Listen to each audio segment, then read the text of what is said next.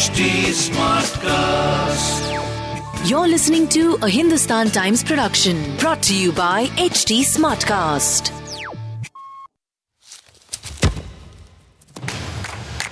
Welcome to this episode of Kicks for Free, in which we discuss all things football. I'm Bhargav Sharma and with me is Dhiman Sarkar. Messi.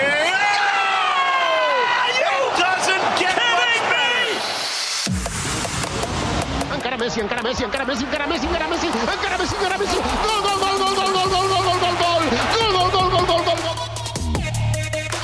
It's goal number 2 for India. Astonishing. Second blood for India. Then Ronaldo! Cristiano Ronaldo! Sensational!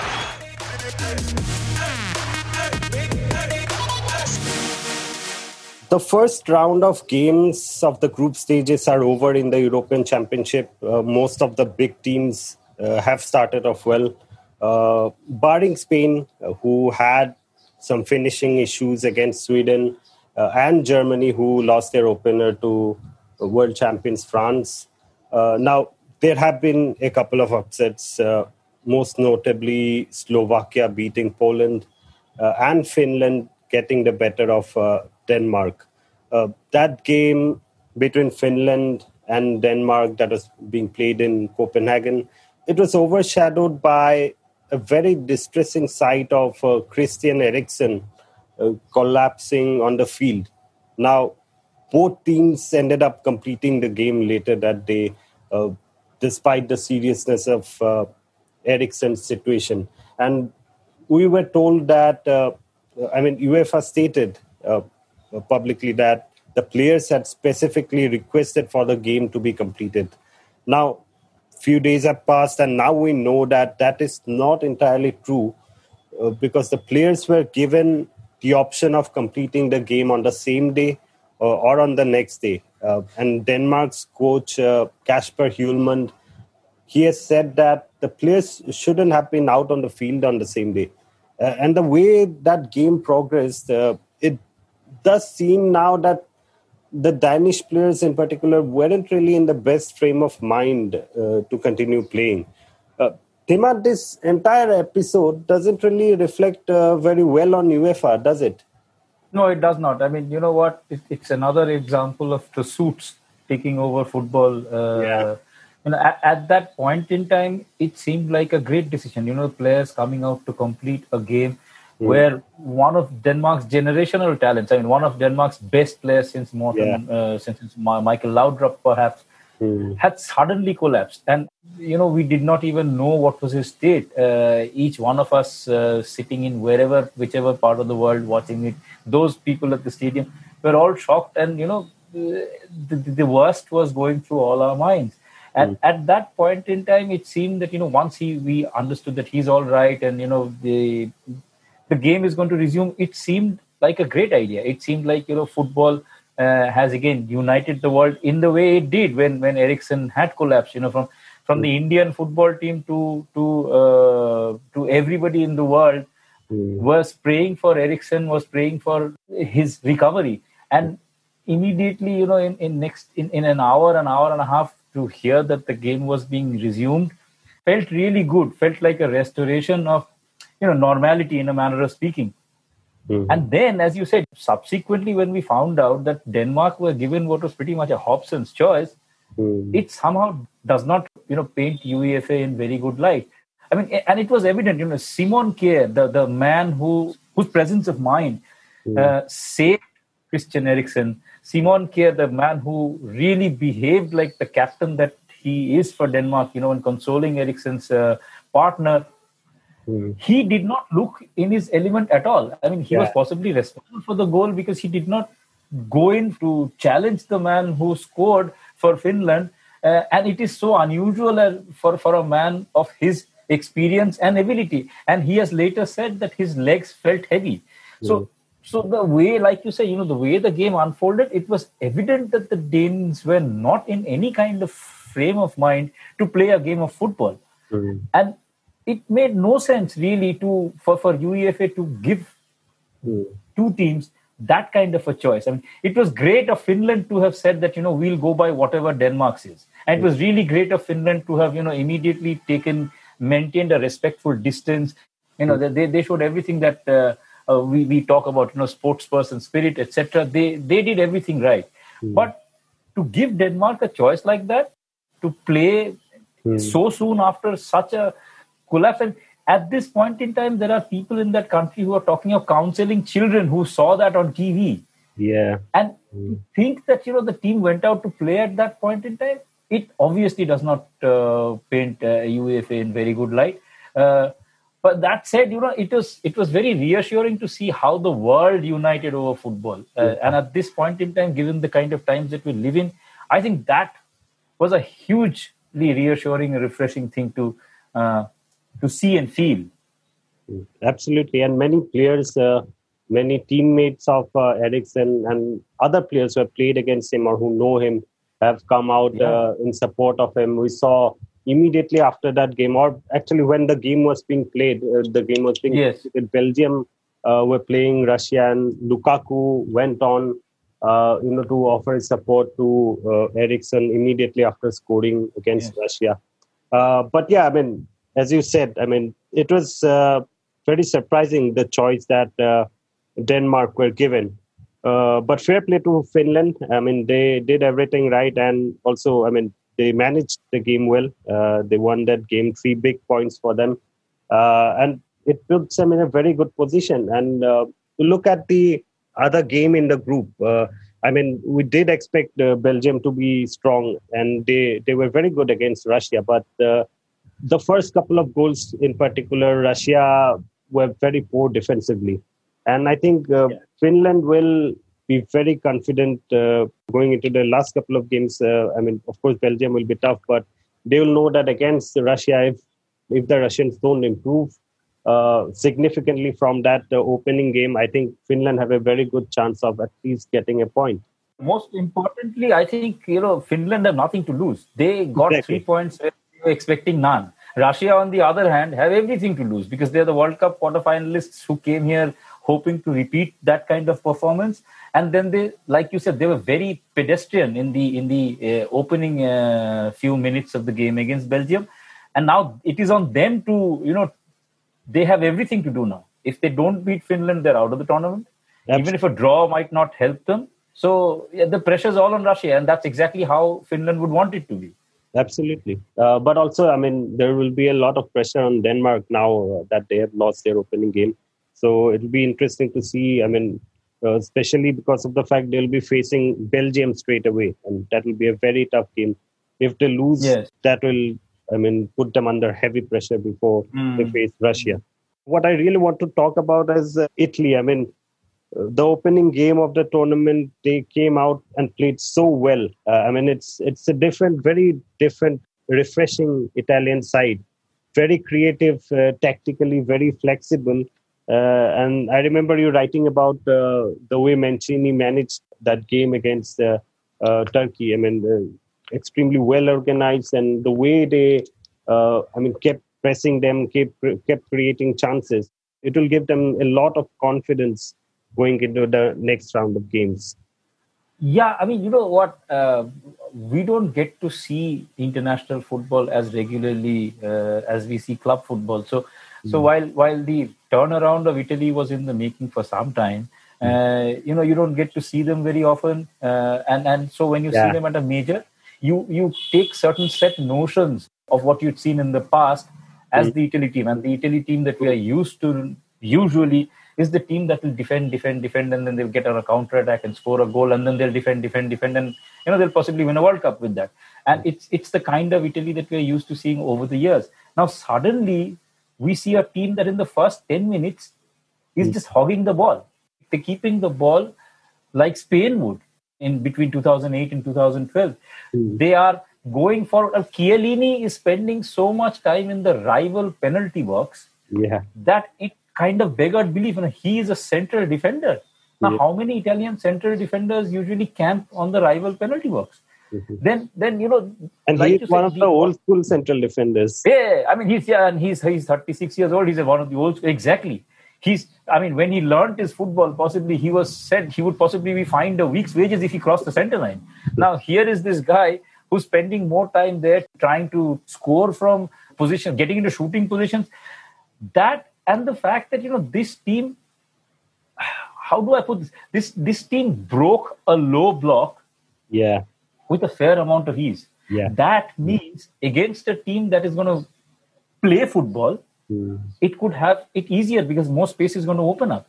Yeah. Now, Turkey was camping in front of their own penalty box, and they still took in 3 goals. Yeah. Now, think of a team that wants to play football. Think of a team like Belgium, for instance, or think of a team like maybe England. A game between England and Italy now is not going to be about one team trying to create. It's going to be both teams trying to create and defend. And any team that's going to face Italy will possibly be worried about the fact that if a low block can be dismantled this easily, what do we do now? Unless, of course, the team is, again, a team like Turkey that goes in trying to defend its way out of a game and take a point. Yeah, I think that probably won't be the same exact strategy of Switzerland and Wales, but I think they'll try something similar against Italy. I mean, it's really difficult. From what we saw, the way they played against Turkey, it's going to be extremely difficult for teams to, keep them off playing a low block. You'll have to be a bit more flexible than that.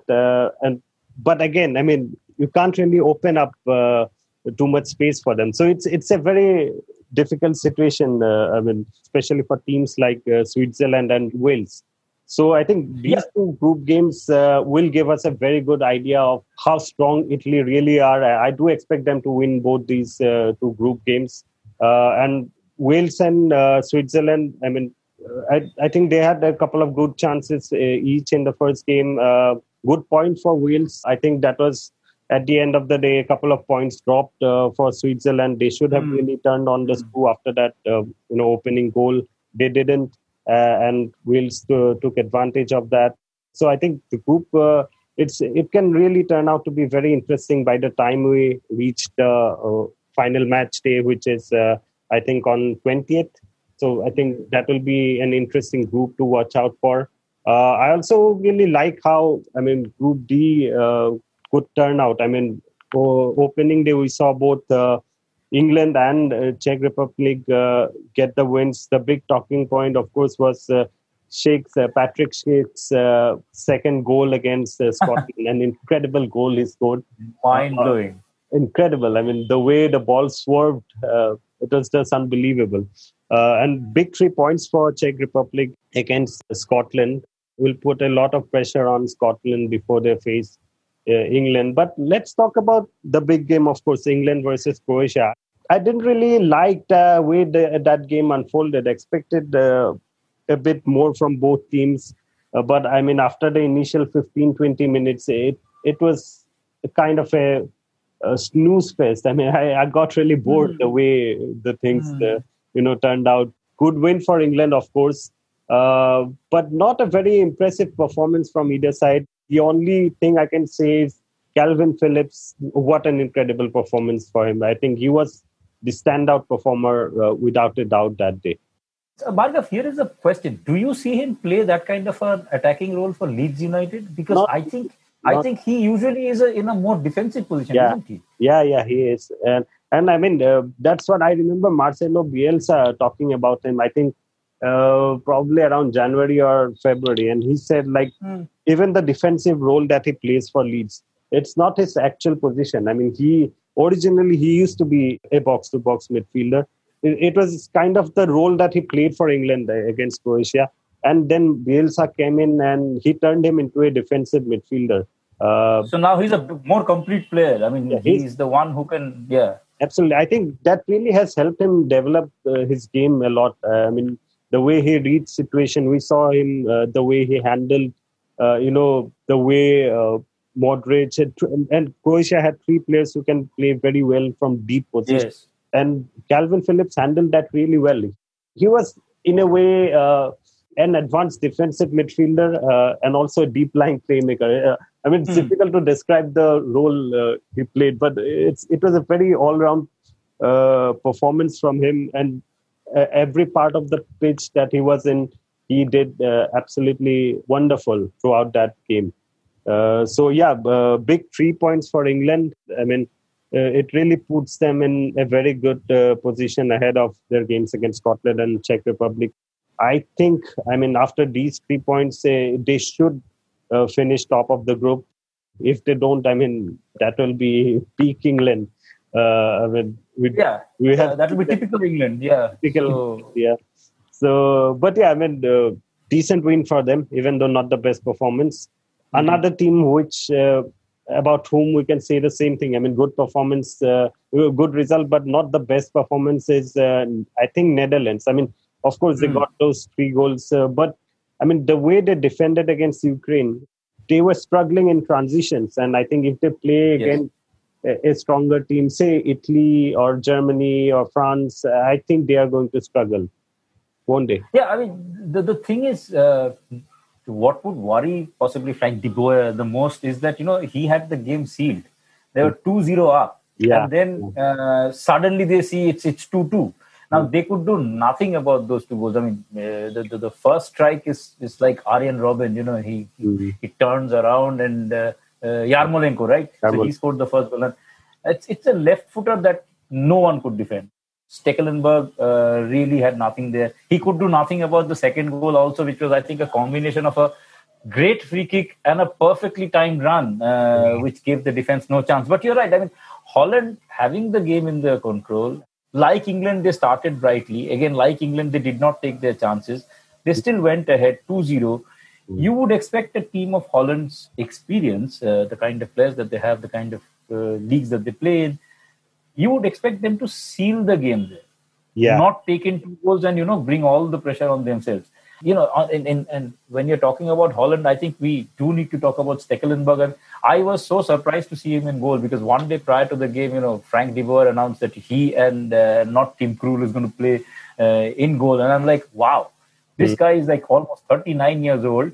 He had spent a lifetime reconciling to the fact that he'd be the second goalkeeper at Everton, prior to that at Fulham, at Monaco, and now again at Ajax.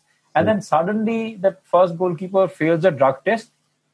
And boy, he takes the chance with both hands. I mean, from February, he's been playing consistently. He played some 12-odd games for Ajax in the Dutch league. He played 5 Europa League games. And he's done enough for Frank de Boer to give him a second chance. And this is a man who was the first choice goalkeeper in 2010. Yeah.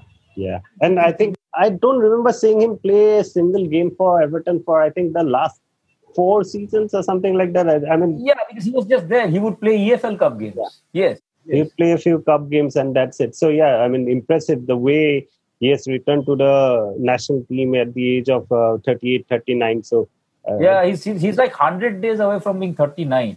Yeah. Just as on the one hand, Christian Eriksen tells us how fickle things can be, how things can change in an instant.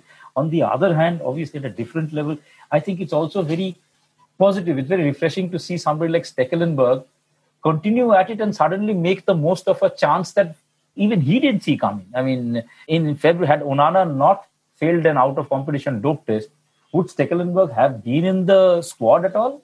Would he have travelled for the Euro? I don't think he would have. Yeah, absolutely. A bit of fortune and a bit of hard work. Yes, and a lot of hard work maybe. Yeah. Overall, I think they have a lot of work to do, Netherlands.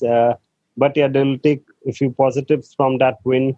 Yeah, they won the most difficult game. Game of the group. Yeah, absolutely. Yes, you would assume that against Austria and North Macedonia, they would be, fancying chances of at least 4 points from those 2 games, which should seal the deal for a round of 16 berths. Absolutely. I think they should top the group from here.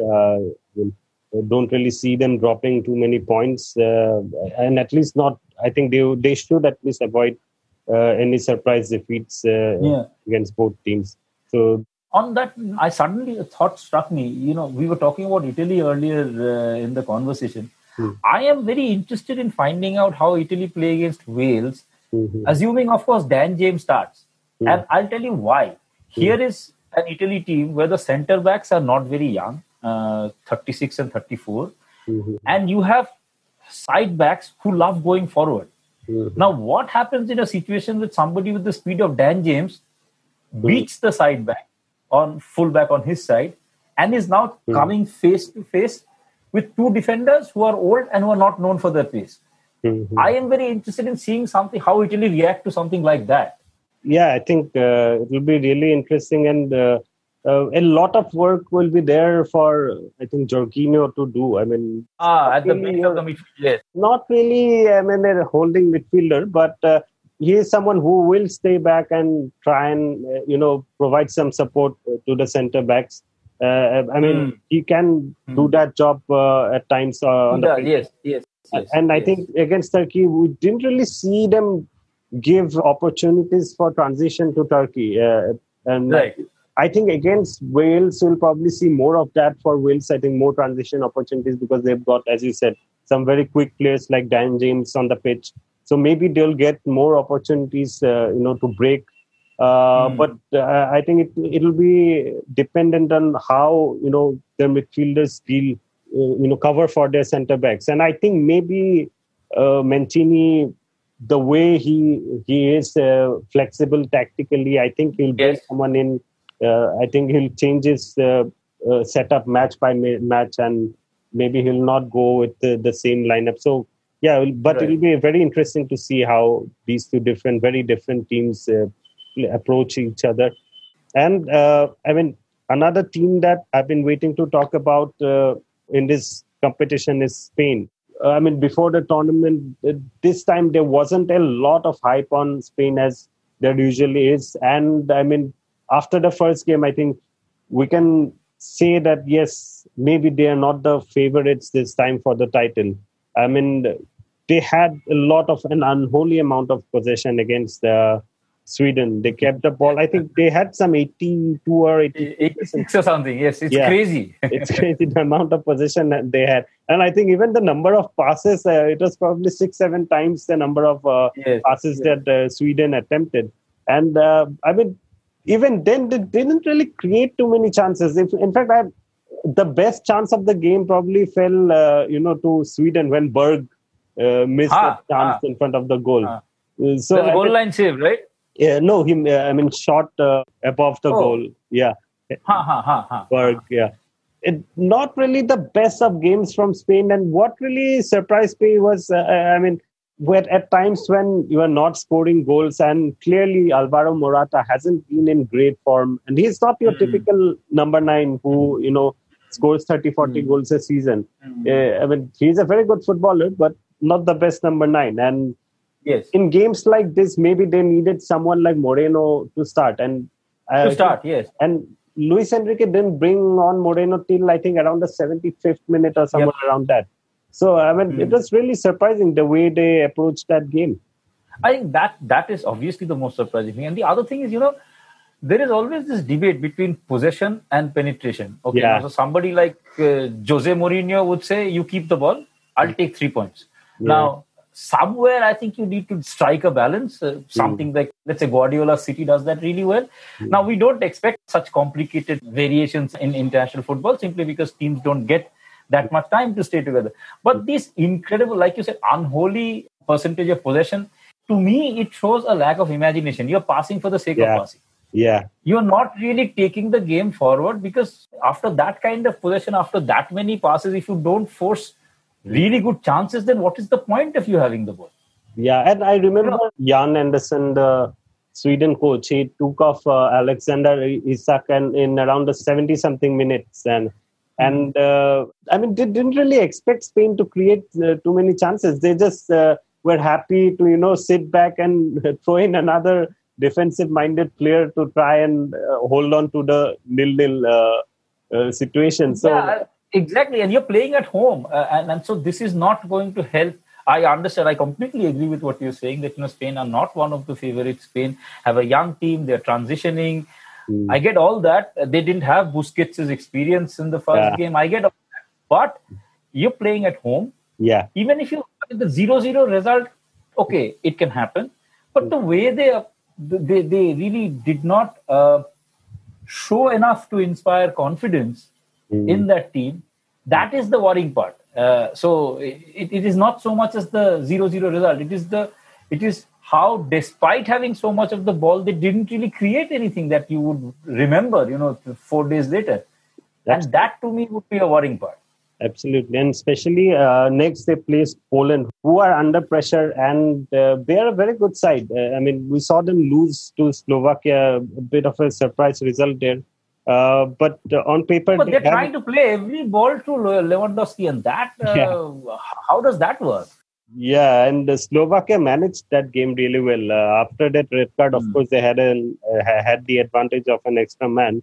But even before that, the game management was really very good. Very smart, very mature. Yes, very mature performance, and they absolutely deserved those 3 points against Poland. But I think, given the way they play Poland, at times they don't shy away from playing Route 1 football at times. And which is fine. And the way Spain are set up, they can struggle against such teams. So absolutely. They will have to, change things a bit, maybe bring on Moreno and, try and be a bit better in terms of finishing. I think Moreno does give them a better chance of scoring rather than Morata. In this current setup, they have a lot of possession. And he's the man in form. He scored some 30-odd goals in La Liga. Yeah. I think 27 or something goals in La Liga and more than 30 goals in all competitions. So something, really very good season for him. So, it'll be interesting to see how they approach that game against Poland. Yeah. And Sweden, of course, have the advantage, in terms of possibly going into the next round. Of course, they can't underestimate Slovakia because Slovakia got that win. So, but if Sweden get a victory, they will go up to 4 points, and that will really...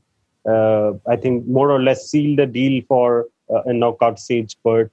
Yeah, but even Slovakia get a draw, they're still on 4 points on the group. One of the surprise teams to make it to the knockout round from that group. Absolutely. If they get a draw, and even if they don't get a draw, I think they still have a chance if they lose both their next 2 games, as long as they keep their goal difference at a respectable position.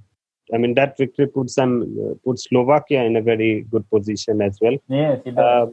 And of course, we can't forget about Group F, most difficult group in this competition. First game, Portugal and Hungary, I remember, Portugal got the 3-0 win, of course, with Ronaldo scoring a brace. But I think that result kind of flattered both Portugal and Ronaldo. First 80 minutes, they didn't really do that well. Of course, Ronaldo missed a chance early on in that game. But Hungary... First half, yes. Hungary were defensively quite good. And even Hungary created a couple of chances themselves, half chances, I'd say. For 80 minutes, it was looking like a bit of a struggle for Portugal, wasn't it? Yeah. If you just look at the scoreboard, if you just look at the score line, I am reminded of a saying from that famous cricket writer Neville Cardus. He would say that the scoreboard is an ass because it does not, numbers don't really tell you the story. So 3-0, okay, it's a comprehensive, comfortable victory. But till the 82nd or 84th minute, it was 0-0. Yeah. And at no point in time did Portugal really look like, they had the upper hand. Hungary had pretty much had the measure of them. And this is a Portugal that has so many skillful, talented players that Joao Felix does not even get a look in. Yeah. Now, here is the problem with Portugal. I think that, maybe they'll turn things around. Maybe the win was what they needed. But, you have too many skillful players in this team. And I'm not sure they're playing like a team. That, again, can be a worry because it is possible that these players haven't really spent enough time with each other, given how the football calendar is, to really, get to know each other. And so Bruno Fernandes, Jota, Cristiano Ronaldo is always going to be the focal point of everything. Everybody in Portugal knows that. But going forward, creatively attacking, okay, this could be because it was the first match, but Portugal did not really impress, especially given the kind of talent, the sheer abundance of talent that the team has. In terms of attacking players. Yeah, and in fact, one of the surprisingly good performances was from Rafa Silva, who I think came in around probably 75 minutes, around that. And he did really well. The third goal as well, which The final pass for Ronaldo was made by him. I think the penalty for the second goal was also won by Rafa Silva, if I'm not Yes. And he did really well. We didn't really expect him to be one of the best players on the pitch for Portugal. Right. Such a star-studded team, but I think that really shows that they have a lot of options. So, not the best performance from Portugal, but I think going forward they will be confident because of the fact that they know how good options they have on their bench. But two very strong teams. They are yet to play against France and Germany. Those two games, I think, will give us a better idea of where Portugal really stand, whether they are really justifying the tag of favorites that most of us showering on them. About the other two teams in the group, France and Germany, quite an interesting game on Tuesday night. I did expect France to win, and they did win. Germany had their moments, of course, but quite an interesting encounter between two very good teams. And France in particular, I really think they managed that game really well. Didn't really have too many chances, neither did Germany. In fact, I think Germany had more shots, more passes, more possession than France. But the best chances really fell to France. Yes. And again, they had two goals which were ruled out for offside. Marginally offside, yes. Marginally offside. Yes. The first one for a goal by Mbappe, which was an incredible strike from Mbappe. But I think the second time they had a goal ruled out for offside, which Benzema scored, that really showed how dangerous they can be. Out of nowhere, you get a transition, and one of the fastest players and most skillful players on the pitch, and now Mbappe, breaking forward and creating that opportunity for a striker of Benzema's caliber to finish things off. I think that kind of team, especially with Pogba and N'Golo Kante in midfield, it's like using a cheat code in a video game. That's an incredible amount of talent to have in your team. Yeah, and what Pogba had yesterday, when he's in his element, when he's settled, when he's in a good pace mentally, he kind of creates things that very few other people see. Think of the first pass that led to that self-goal. It was his vision that the outside of the boot, he suddenly swerves the ball, and it leads to a situation where Hummels doesn't have a choice. He just, if Hummels doesn't try and get his body between the ball, I think Mbappe scores. So it's that kind of, you're right. When you have Pogba, you have N'Golo Kante. I think in France, the 1-0 margin is kind of misleading.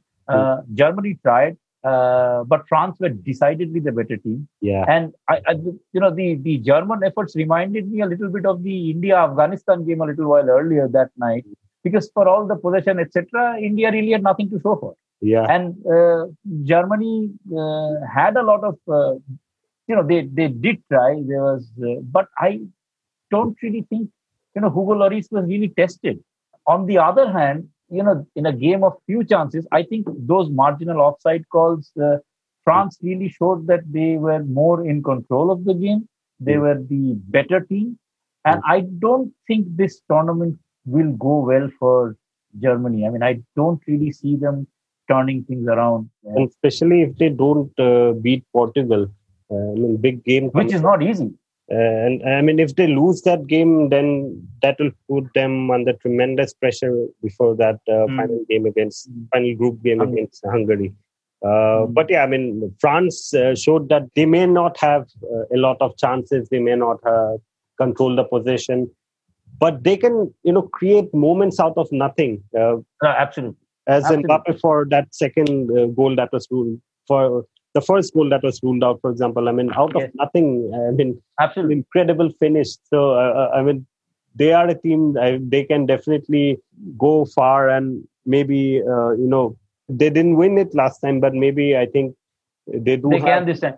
They do have the experience and the maturity to, go ahead and maybe win the title this time. Maturity is such an important thing you mentioned. Look at where Griezmann played for most of the game. Yeah. He was defending. Yeah. Now that is what maturity does to you. That is what you do for the team. And he added another layer to the team's defensive ability when you expected him to be doing something exactly the opposite. So that is how well drilled they are as a team. Absolutely.